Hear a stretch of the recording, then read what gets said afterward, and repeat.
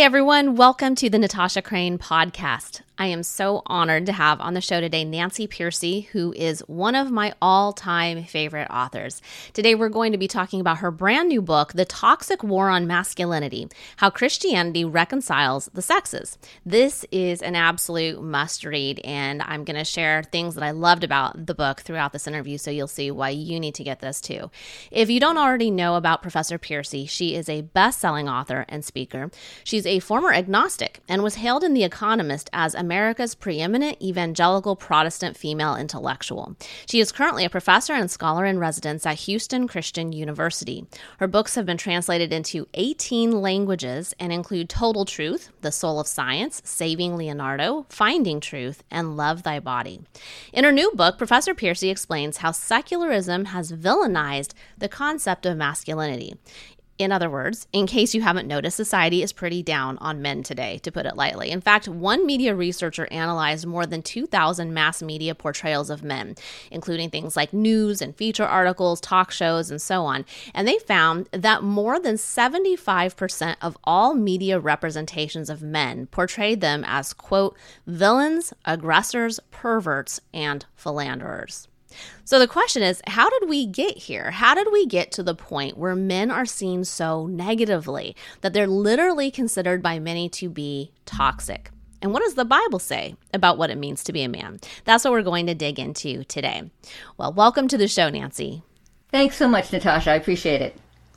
I love your book, and I power read it over just 2 days because I couldn't put it down, and so I'm really excited to talk about it. And one of the reasons that I loved it is because I learned so much from the book. This is not a subject that I had really thought a lot about. It's not something I had studied much, and yet by the time I got to the end, I realized just how important this subject is. So that's what I'm really hoping that listeners will get from this episode, is just an idea of this really matters, and to give them a little bit of a taste of what's in there. And I hope everybody will go and get the book.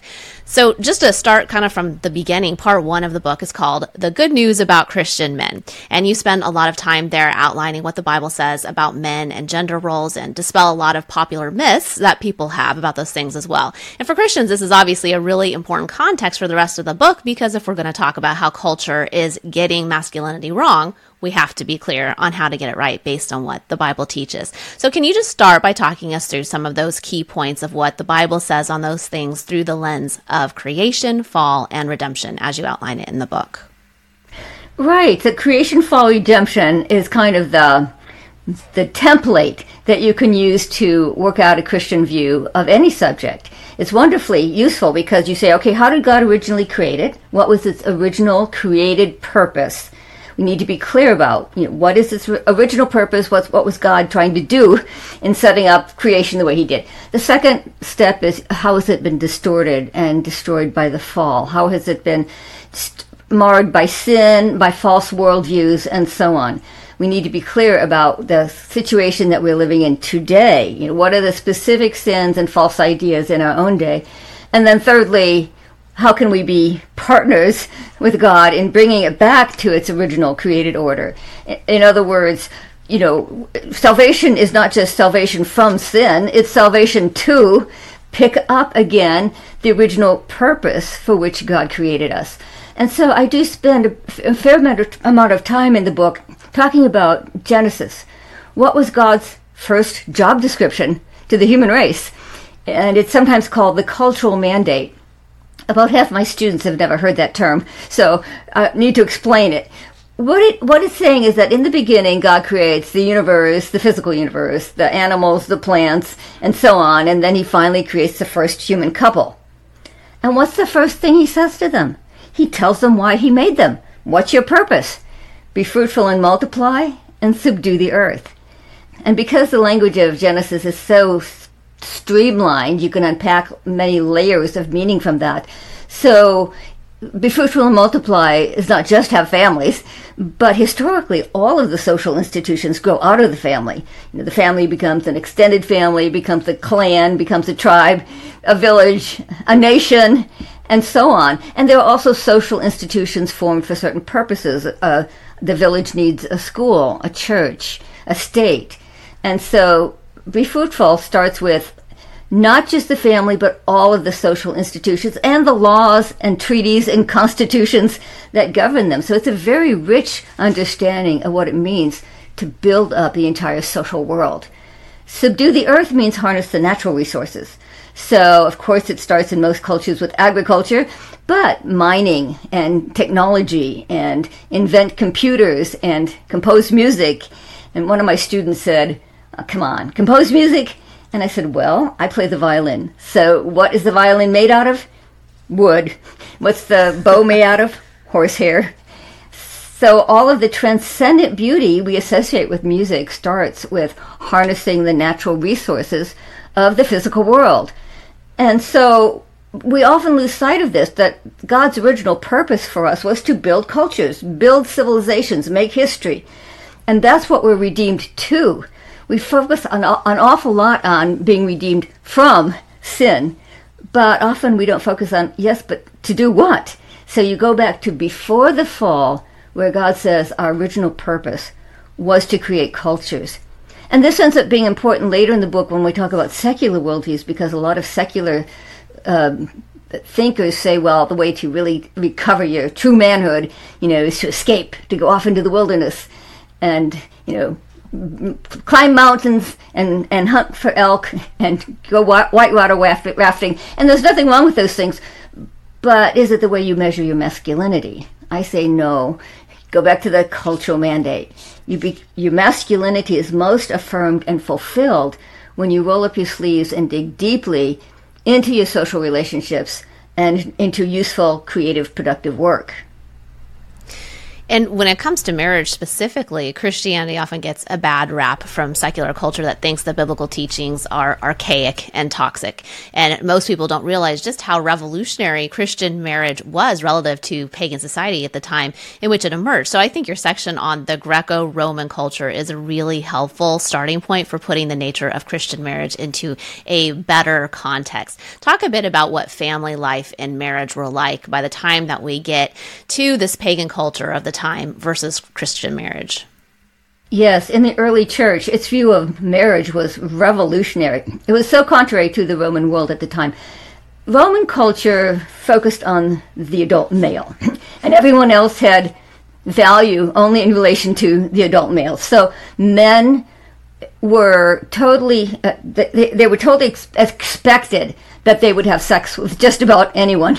In other words, men would have sex with prostitutes and mistresses and courtesans, and most of all with their slaves. The slaves couldn't say no. And so they had sex with male and female slaves, adults and children. So this was the world that the gospel was born into. Wives had very little value. They were usually married at a young age, often 12 years old, and they were not really seen then as objects of love and compassion and friendship and companionship. No, they were seen as inferior because they were so much younger than their husbands. They did have less status, less education, they were less mature. And so they were treated as just the avenues for having legal heirs. That was about it. And so I have one historian that I quote who says, look at what the Bible says about treating women as fellow heirs of the grace of life. She says, that was not really sort of the masculine view. In the Roman culture, the Roman culture was you be tough, you be strong, and I think you probably know this, but men even had right of life and death over their family, their children and their wives. It was perfectly legal for a husband to kill his wife, especially if he caught her in adultery. If she caught him, Cato says this. We think of these great statesmen back then, but they often had a dark side. Even Cato, who was often held up as a great statesman, said, hey, men can commit adultery, and his wife cannot lay a finger on him. That's how he put it. But if you catch your wife committing adultery, you can kill her. That's what the law says. So you can see why Christianity was very revolutionary when it said, first of all, no, men do not have sex with anyone they want. Men, 1 Corinthians 7, men are held to the same moral convictions, the same moral commands as women, the same moral standards as women. So the Bible's commands to women were not all that different from the surrounding culture. Fidelity in marriage, chastity before marriage, but that was very different for men. And so men had a hard time with Christianity. You find people like Augustine still in the 4th century explaining to Christian men why they should not have sex with their slaves. So it took a while for the Christian ethic to take root. And we need to understand how revolutionary it was so that we appreciate it more today. Yeah, it's amazing how much we take for granted today about the nature of marriage and what's kind of expected in a good marriage, even amongst secular people. And they don't realize how different Christian marriage was that led to the views that we have today versus what people originally had, as you just described. So I thought that was really, really interesting. But still, there are a lot of people who are skeptical of Christianity today who would say, well, okay, fine, that's great and all, but you're leaving out the toxic patriarchal parts of how the Bible says men and women should function in a marriage, how men are supposed to, quote unquote, rule the house. And I think you did a great job of painting a picture of what headship in the home really means in the Bible and for Christians. So how would you respond to someone convinced that the Bible still teaches a toxic relationship of man over wife in the family? Well, what I do in this book is actually somewhat different. I do discuss the Bible verses, but more than that, I look at sociological and psychological studies of what Christian men actually do. You might say this is kind of the show, not tell version, as English teachers like to put it. So I looked at sociological, psychological studies where I personally was blown away. I had no idea that Christian men would test out as being so loving, respectful, kind, that they would interpret headship as in Ephesians, well, the way Ephesians says to, which is, husbands, love your wives as Christ loved the church. In fact, that was the verse that was quoted the most often by evangelicals when they were asked, what do you think it means to have some kind of headship in the home? And the vast majority of times they would unpack that by saying it means to be the spiritual leader. They didn't usually say things like breadwinner or final authority or tiebreaker or so many of the things we think of. They said spiritual leader, and then when they were asked to unpack that, they would start with the practical things like, let's make sure the family gets to church on Sunday. Let's make sure the family gets to, your kids get to youth group.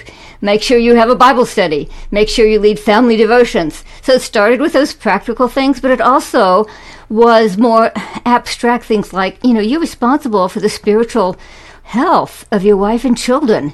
You're responsible for their growth. And I was stunned when I read these things. I just didn't, because I'd read the same media narratives that you have, right? And so I was under the impression that they would test out much more strongly on, I'm in charge and I have authority, and they just didn't. And again, these are based on, I have maybe a dozen different studies, all coming up with the same thing. And so this is what, regardless what the leaders of theologians say, I thought it was really wonderful to find out how ordinary Christian men and women define headship in the home in a very much of a servant leadership kind of definition.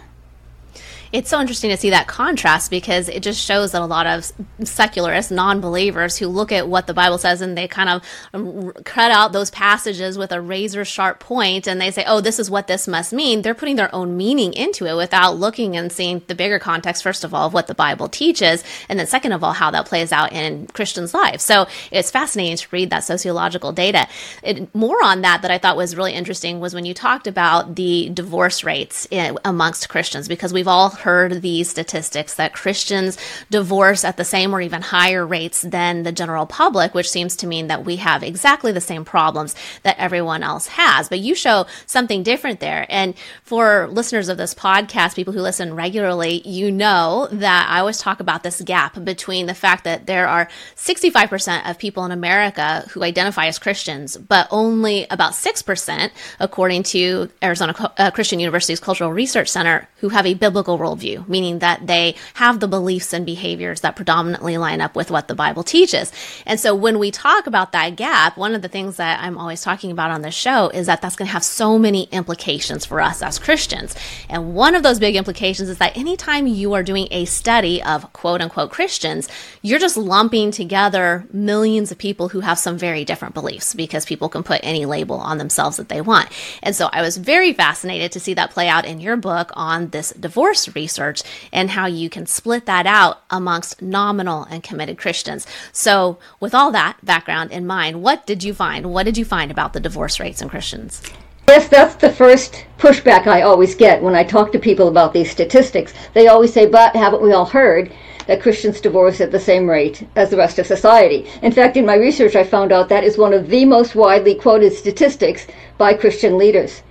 So the researchers went back to the data and they separated out the evangelical men who are truly committed, who do attend church regularly, who follow their convictions, from merely nominal Christians.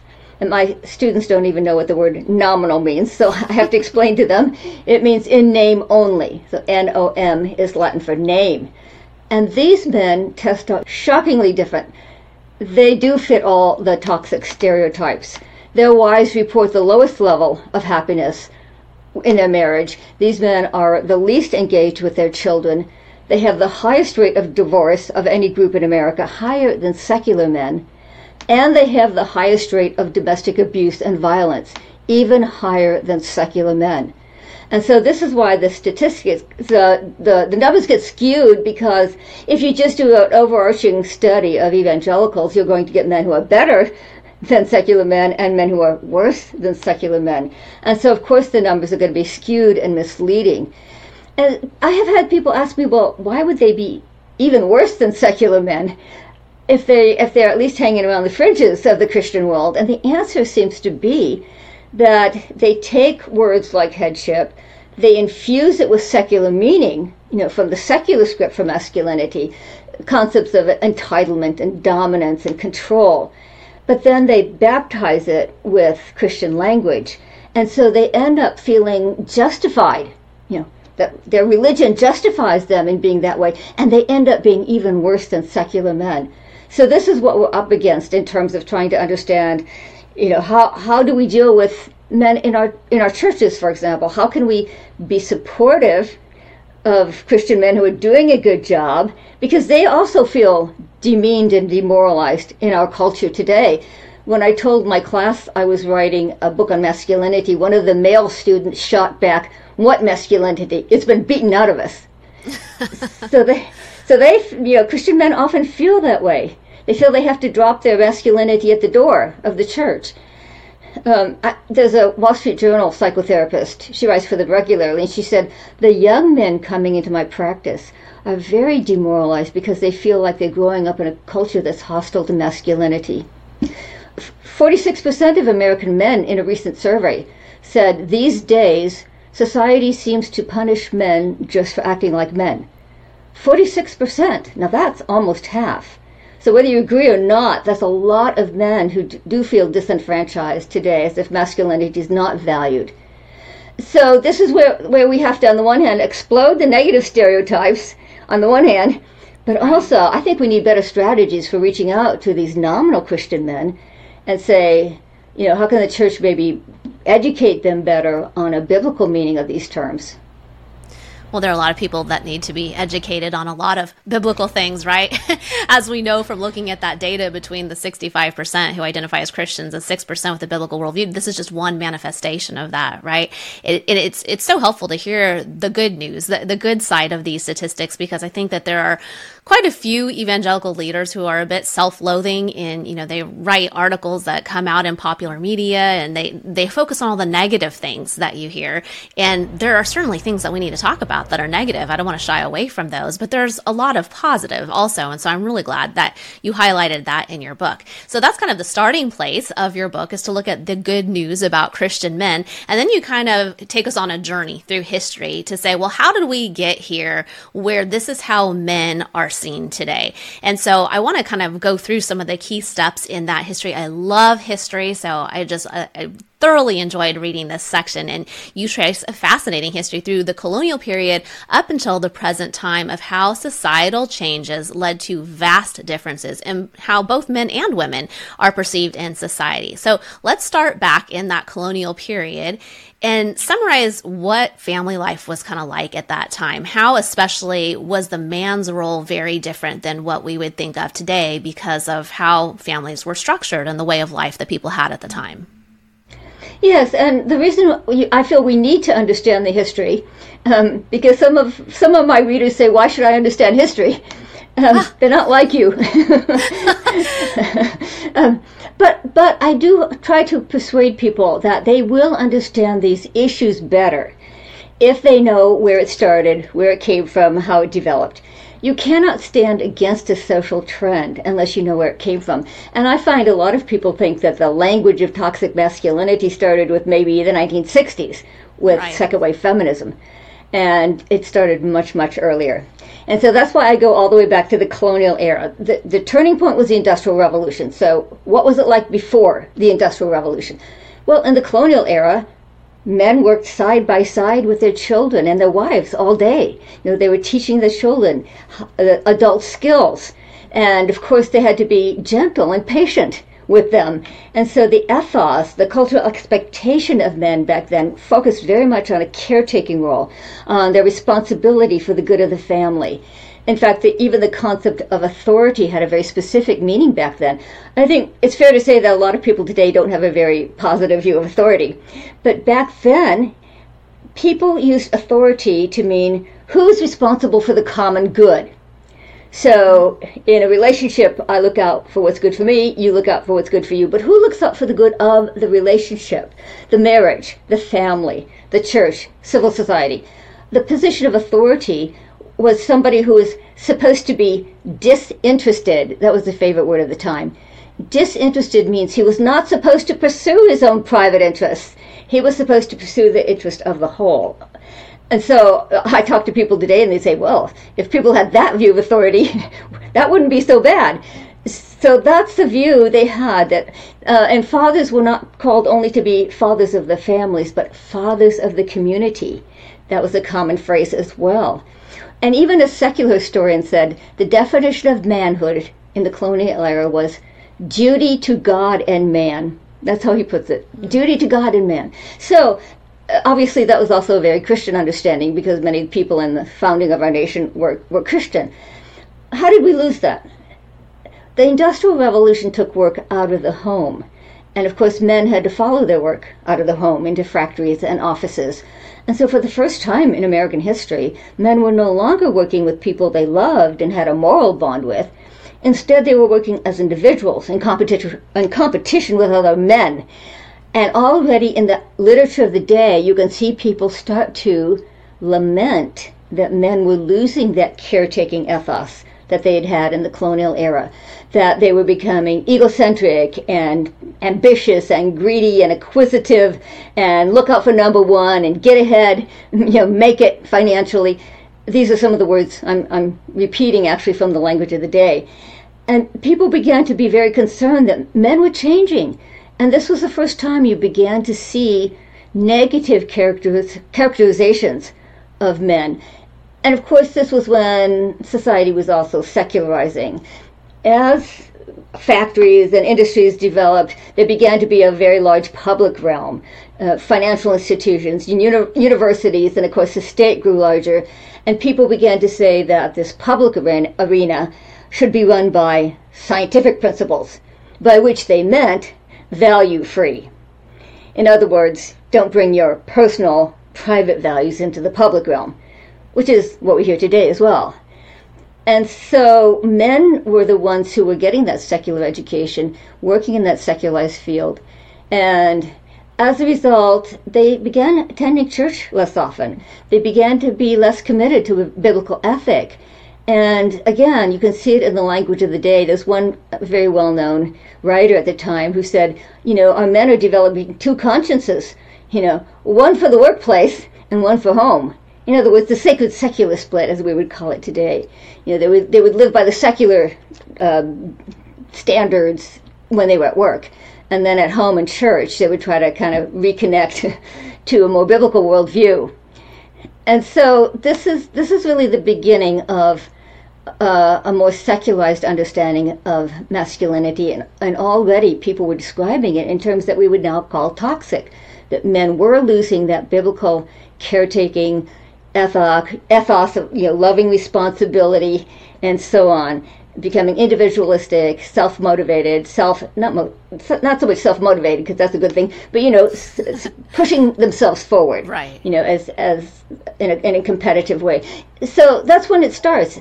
We have to go all the way back to the Industrial Revolution. It was really interesting reading about that change in the views of masculinity alongside how the roles of women started to be perceived differently. So even though you're focused on talking about masculinity in the book, you also address the fact that people started to see women differently because of how they were seen with respect to men being out of the house. Now women are seen as kind of just being the ruler of the house in a sense. So talk to us a little bit about that. How did society's views of women also change during that time? Yeah, so if the public realm was going to be value-free, where would you cultivate values? In the private realm. People desperately wanted to keep values, love, altruism, goodness, kindness, relationships, and religious devotion. So those were to be cultivated in the private realm, and of course women were still in the private realm, and so in a sense, women were said to be the moral guardians of society. And I just want you to know this was completely new. Never before in human history had women been seen as morally superior to men. All the way back to the ancient Greeks and Romans, it was thought that men were morally superior. It was thought that the insight into right and wrong was a rational insight, and men were thought to be more rational, and therefore men were thought to be more virtuous. In fact, the word virtue comes from the Latin word for man. V-I-R means man, as in virile. And so it was completely new in the 19th century when people began to say, well, women are now the morally superior sex, and when men come home, they've been socialized all day in the secular workplace, in the dog-eat-dog, tough, rough and tumble of the workplace. They come home at night and they need to be reformed and refined and renewed by their morally and spiritually superior wives. And so, as you can imagine, this led to a double standard that is still around today. When I talk to teenagers and young adults, they tell me it's very much still the case, like in dating, for example, that it's the woman who's seen as the one responsible for holding the line and for making sure that the relationship doesn't go too far physically, for example. And so this is when that started. And you can also kind of understand where feminism came from, because that was when women began to say, we're tired of being the ones to tame men. That was right. That was that language actually used, that women tame men, that women civilize men. And eventually this was not fun for men, because they were always being painted as the villain. And it wasn't fun for women, because who wants to be someone else's conscience? So you can see a lot of the tension between the sexes goes all the way back to this period. And we will understand it better when we see it in that historical context.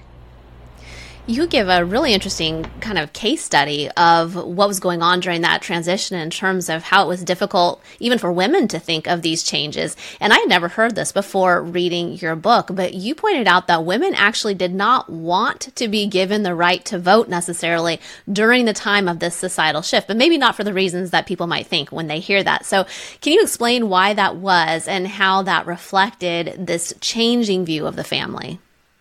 I'm glad you said it's not the reasons we might think, because when we read normal history books, they present it as men were denying women the vote, men were holding them down, men were subjugating them. But if you read the early suffragists, they said it's actually women who are opposed to the vote. I have quotes from them. I had readers who didn't believe that. So I found the quotes from Susan B. Anthony and others who said, the biggest barrier, the biggest obstacle to giving women the vote is women. And why were women opposed? So many women opposed to the vote at first. They did not argue in terms of the male vote versus the female vote, men's vote versus women's vote. What they argued was the household vote versus the individual vote. And many women wanted to keep a household vote because that was a societal way of saying the head of the house has responsibility to take into account the interests of everyone in the household. That's what it meant. You didn't just vote for yourself. You voted for everybody that you were financially responsible for, which, by the way, was not just nuclear family. Often it was extended family and servants and household help and so on. So it's quite a rich environment. And they understood, the early anti-suffragists understood that if the individual votes, that's kind of letting men off the hook. Because what it's saying is, men, you can just vote as an individual. We're no longer holding you accountable for the interest of the whole household. And that is what happened, in fact. It's the reason women got the vote eventually is it started with universal male suffrage. In other words, before that, you had to be a landowner to vote. You had to actually own land and a household and a family industry, probably a large farm. You had to be in charge of a large financial institution, in a sense, economically productive unit, the family farm, the family business. And the assumption being that, therefore, that you would have some experience and maturity in running things. And so you had the vote. And then you were responsible for, as I said, for that. They called it the small commonwealth. The family was not just, two parents and some kids. It was the whole commonwealth involved in the family industry. The first change was when the vote was made universally to all men. In other words, men who didn't have a commonwealth that they were responsible for, men who didn't own anything, men who could be, drunkard falling down in the gutter over here, And women looked at that and said, whoa, wait a minute. You're basically making the vote. You're changing the meaning of the vote. It now means the individual. And if the vote is going to mean the individual, then we'd better have it too. And the most poignant sentence in that whole chapter is a female leader of the trade union movement said, women need the vote because we can no longer trust men, even good men, to look out for our interests. And I thought that was the saddest thing, because what it means is, it wasn't because, we want to give women a vote. It was that they should have a voice too. They have something valuable to offer. No, it was, we can't trust men anymore. Men, society has let men off the hook. Now the vote means me and the state. There's no intervening, social organization between the individual and the state. It's every individual for himself, autonomous, independent, face to face with the power of the state. So it was a huge shift in political philosophy from a more organic understanding of the family and the household to a very individualistic understanding. And like I said, logically, women said, well, if the vote now means individual, then we have to look out for our interests as well. So it was a very important stage, but you have to explain it carefully, because when I talk to my students about it, they often say, what? Wait, of course I want the vote. So I have to explain what it meant, something very different back then. It was actually a way in which a more toxic view of masculinity arose, because it said, oh, men, you don't have to be responsible for your family, for a whole household. You just, speak for yourself. So that was a very huge change. That's so fascinating, and it's so foreign to us today, right? Because like you're saying, we look back at that and we say, well, why didn't women get to vote? That seems horrible, but we don't think of how that reflects the political philosophy of the time, like you're saying. This is why history matters for all the people who don't like history. History is so important, right, for that context. And as you're saying that, it makes me think of something that I love doing just in the free time that I have when I do have it, is genealogy, going back and researching family history records. And it's interesting because from 1790, that was the first census, and they came out every 10 years. From 1790 to 1840, all you get in a census record is a list of the heads of the families. Everyone else just gets enumerated by account. So there were 4 females in this house and 2 males, for example. But that changes in 1850, and you start to get a list of every single individual from that point on. So I think that probably reflects some of the similar changes that you're talking about. So it's interesting to hear how all these things manifest themselves, and yet we don't think about it until somebody like you comes along and points it out in a book. So I love that history. Something else that was interesting in that change, so we've talked about the men, we've talked about the women, but also you talked about how things change for the boys. So what happens to boys when they are now in a family where the men are not home all day? Now they're out working in a factory somewhere. They're being raised primarily by the mom. That's with whom they're spending the most of their time. How does that change boyhood? Oh, yeah, it changes it dramatically. For the first time in American history, boys are growing up with a lot of unsupervised time because their fathers are out of the home. And what supervision they do get, what rules they do get, are from their mothers. Well, they can see very well that the mother's life is quite different from their father's life.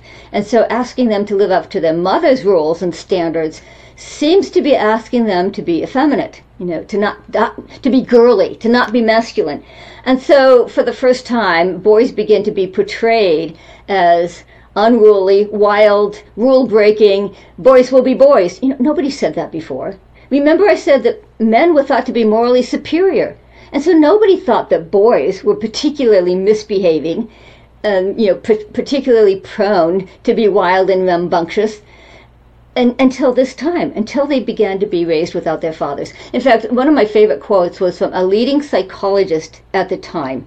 And he said, "Never in American history has the boy been so wild and so half-orphaned. Half-orphaned. If you're used to having the father in the home and he's suddenly gone, it looks like he's half an orphan." That's the language they used at the time.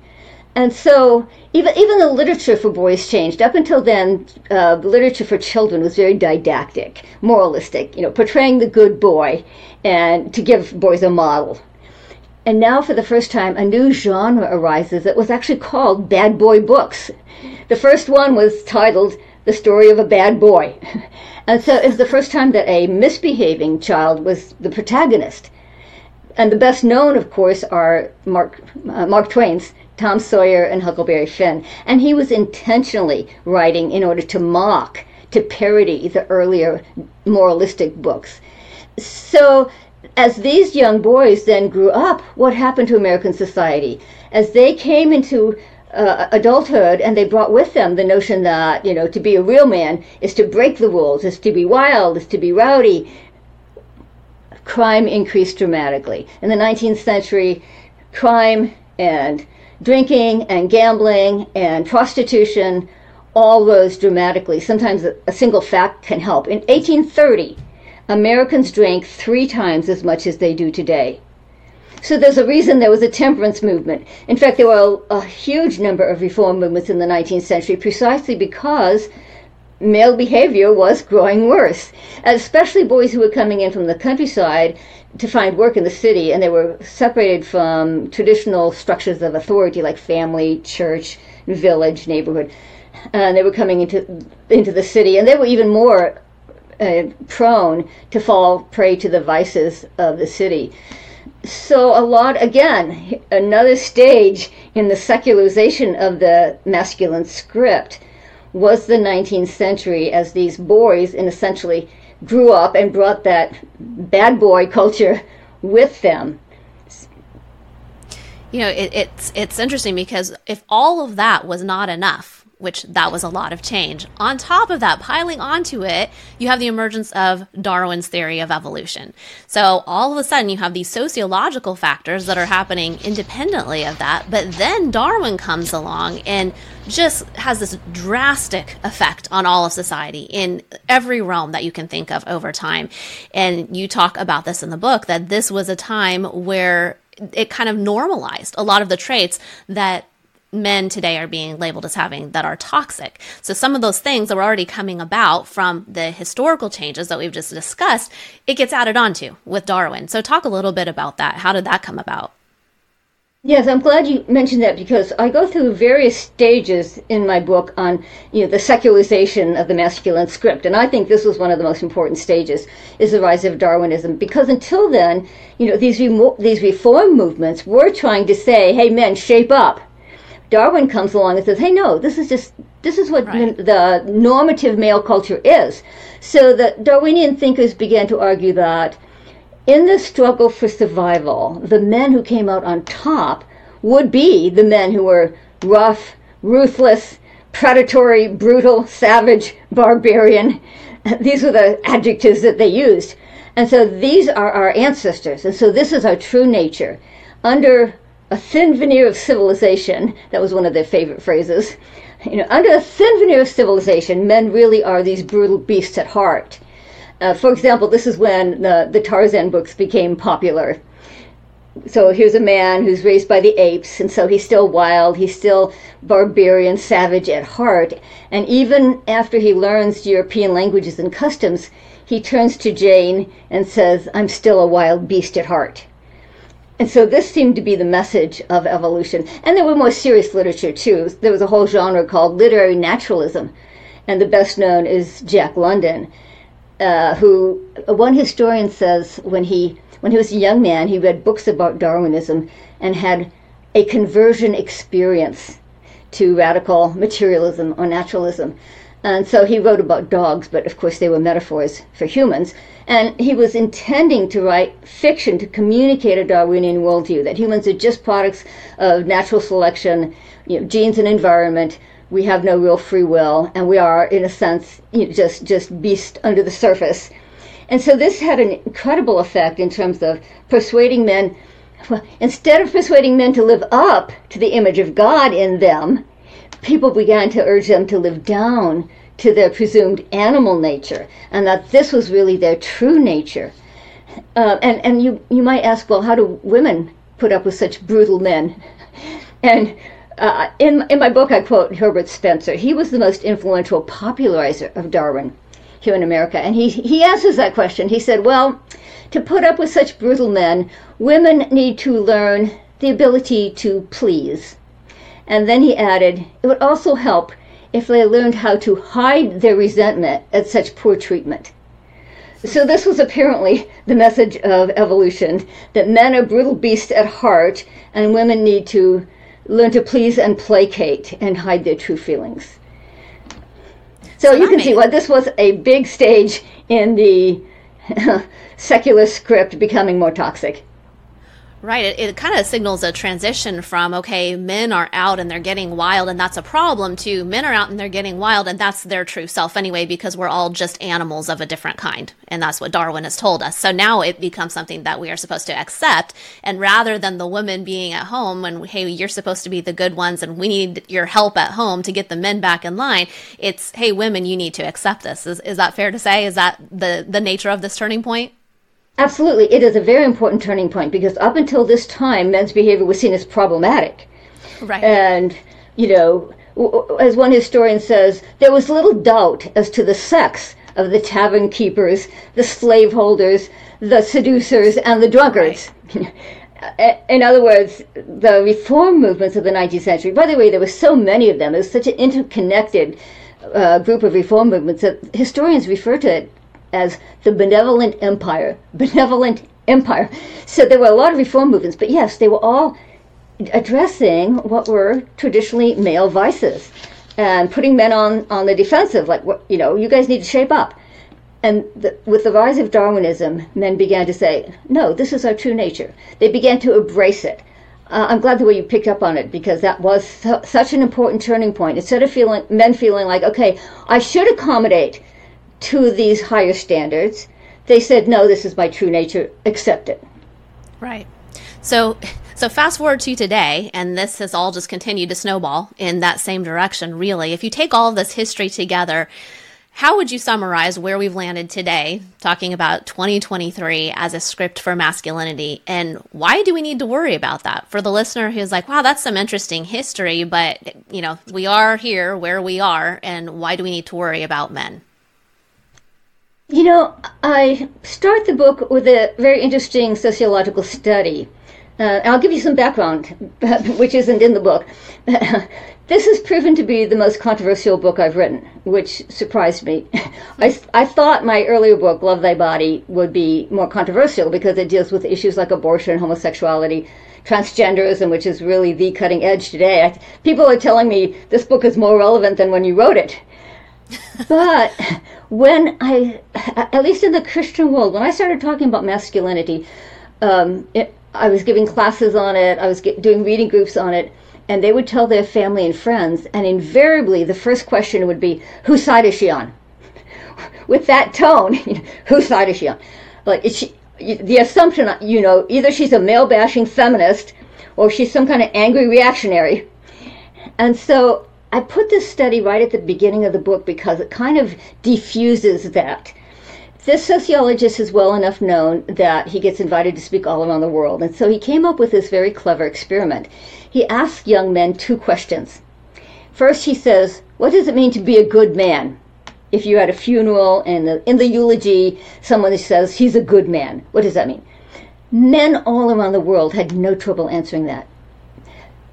Honor, duty, integrity, do the right thing, stand up for the little guy, be a provider, be a protector, be responsible. I mean, this sociologist says, from Brazil to Sweden to Australia, men all knew what it meant to be a good man. And so he would follow up with a second question. He'd say, okay, what if I say to you, man up, be a real man? And the young man would say, no, that's completely different. That means be tough, be strong, never show weakness, suck it up, win at all costs, get rich, get laid. I'm using their language. And so clearly men have 2 different competing scripts for masculinity in their own head. You know, they're made in God's image, and they do know what it means to be the good man. It's innate, it's inherent. They know what it means to be a good man. But virtually every culture puts pressure on them to be the real man, which are the traits that we now normally would call toxic. Or certainly if they get separated from the ideal of the good man, you know, the moral image of the good man, it can easily slide into entitlement, dominance, control, and so on. And I suggest that this gives us a new way of dealing with these issues because men don't respond well to being called toxic, right? No one would. Right. But what we can do is we can try to tap into their innate knowledge of what it does mean to be a good man. We can help encourage and support and affirm them in being the good man, which gives us a much more positive way to approach these issues. In fact, I'll follow it up with one more study. This was by an anthropologist. It was the first ever study done on concepts of masculinity in different cultures. And he found out that no matter how different they were in how they define masculinity, you know, some warring cultures might be more aggressive, some peaceful cultures might be less aggressive, but they all shared in common what he called the 3 Ps. The expectation is to be a man, you provide, you protect, and you procreate, by which he meant, you know, you become a father, you build into the next generation. And so once again, I thought, there it is. Men know what it means to be a good man. And I think that that's what we should try to do in our treatment of these issues, is can we tap in to that innate knowledge of the good man so that we can approach these issues with a more positive stance. And as much as, you know, we don't, as the church and as parents raising the next generation of men, recognize that there is this fundamental difference between what society thinks men should be like, what society thinks is bad, and how the Bible paints the picture. If we're not recognizing that, then we're not going to be able to help men live up to their own purpose in life as given to us by the Bible. So I think that's why this subject is so incredibly important. And like I said at the beginning of the show, this book really opened my eyes to that, of just how important it is because of how different today's idea of manhood is versus what it could have been and what it should have been. So I love that. So maybe that's a good place to end by asking you, well, what specifically do you think that the church can do to invest more in developing a biblical idea of manhood? And also for parents, what would you say to parents who have boys at home? What can we do? I have one boy. What can we do to raise godly men who don't follow that secular script and understand what their role really is?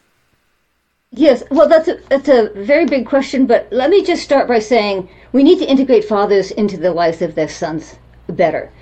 If that was the start of it, the Industrial Revolution took men out of the home. How can we reconnect men with their sons? I quote a psychiatrist who said, we're not going to have a better generation of men until we have a better generation of fathers who invest in their sons.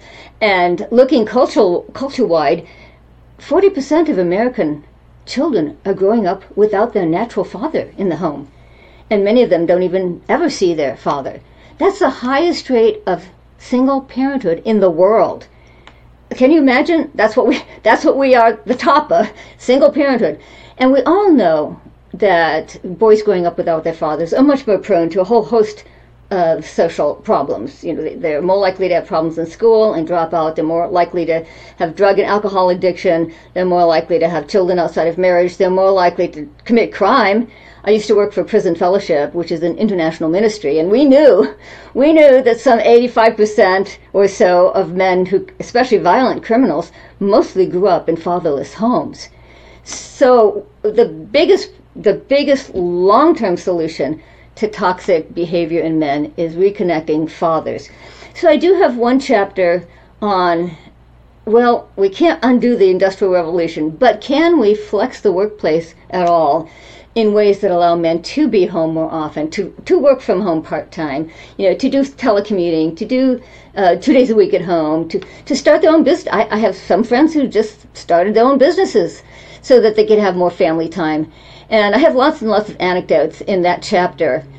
And the pandemic actually had a very mild silver lining in that a lot of men discovered they did like being closer to their families. 65% of fathers in one study said they did not want to go back to the office full-time after their children, after the pandemic was over. And the New York Times had a really fun title to one of their articles. It was something like, during the pandemic, fathers got closer to their children, and they don't want to lose that. So let me give you a story about one of my own students. She was married to an IT professional, and so during the pandemic, he came home, he worked from home, and because he was home, he was able to do more of the homeschooling. He decided he would be the one to make lunch every day for the family. He was able to drive his kids to soccer and to choir practice. And because he was picking up so many of the family responsibilities, his wife was able to start a part-time business. She was a singer. She was an opera singer. And she started a voice studio, and the whole family benefited from the added income. So I interviewed her husband, and he said, I am never going back to a cubicle. Our family is so much more balanced now. And then the final kicker was, he said, the time he used to spend commuting, he now spends praying with his wife every morning. So that was a wonderful anecdote on how families can, in fact, work around the Industrial Revolution and see if they can't, during the years when their children are young. That's my main concern, is connecting fathers to their sons in particular. Can we go ahead and find these flexible situations? And by the way, and we have to help encourage corporations that this actually works. I have several quotes from CEOs in my chapter saying we were afraid to let people work from home because we thought we'd lose productivity. They would slough off. They wouldn't work. He said, during the pandemic, that fear was absolutely exploded. We experienced no loss in productivity. And if anything, sometimes people worked more because they weren't having to waste time commuting and unnecessary meetings and so on. And so we have to also help corporations realize. I have quotes from a couple of them. I love these quotes. They say, when we give parents time to be better parents, they end up being more productive workers. They do actually work better when their family lives are strong and healthy. And I think this is really important for people to hear, because I know some people might think, if they haven't read the book, well, we can't go back to colonial times. So what are we supposed to do? We're here, but that's not the tone of your book at all. And you end with, a couple of chapters that discuss all these possibilities. And I think when I got done reading the book, I was like, okay, I want my husband to read this so he can think about how that would impact, the relationship that he has with our son. I want my son to read this so that he can think about, what does this mean for my role? What does this mean for me as a young man? What does this mean for my future? And having kind of a vision of what that would look like to be a husband and a family. And I want my daughter to read it because I want her to think about, well, what kind of man do I want to marry? And what should family life look like? And so there are so many reasons why so many people, I think, should read this book. Like I said, I love it. It's a must-read book. I have had such a good time talking to you about it today and really appreciate you coming on the show. Can you just tell people where to learn more about you and all the books that you have written, and get a copy, of course, of The Toxic War on Masculinity? Yes, well, it's available at Amazon, as everything is. as well as your favorite bookstores if you prefer christianbook.com. But my publisher just helped me redesign my website, so come and see me, nancypearcey.com. It's fun and colorful, and you can browse my other books as well and see what else I've written, and with descriptions and endorsements, so you get kind of a nice introduction to my whole work. So thank you so much for having me. I do appreciate it. And all of Nancy's books are wonderful. I think I have read all of them except one, and I can say that they're all fabulous. So you should check out all of her work and also follow her on Facebook. She posts a lot of interesting articles there and a lot of interesting discussion threads. So thank you guys for listening today. Don't forget that if you can leave a rating or a review on your local podcast player, it's really helpful to help other people find out about the podcast. And we will talk with you soon. Bye-bye.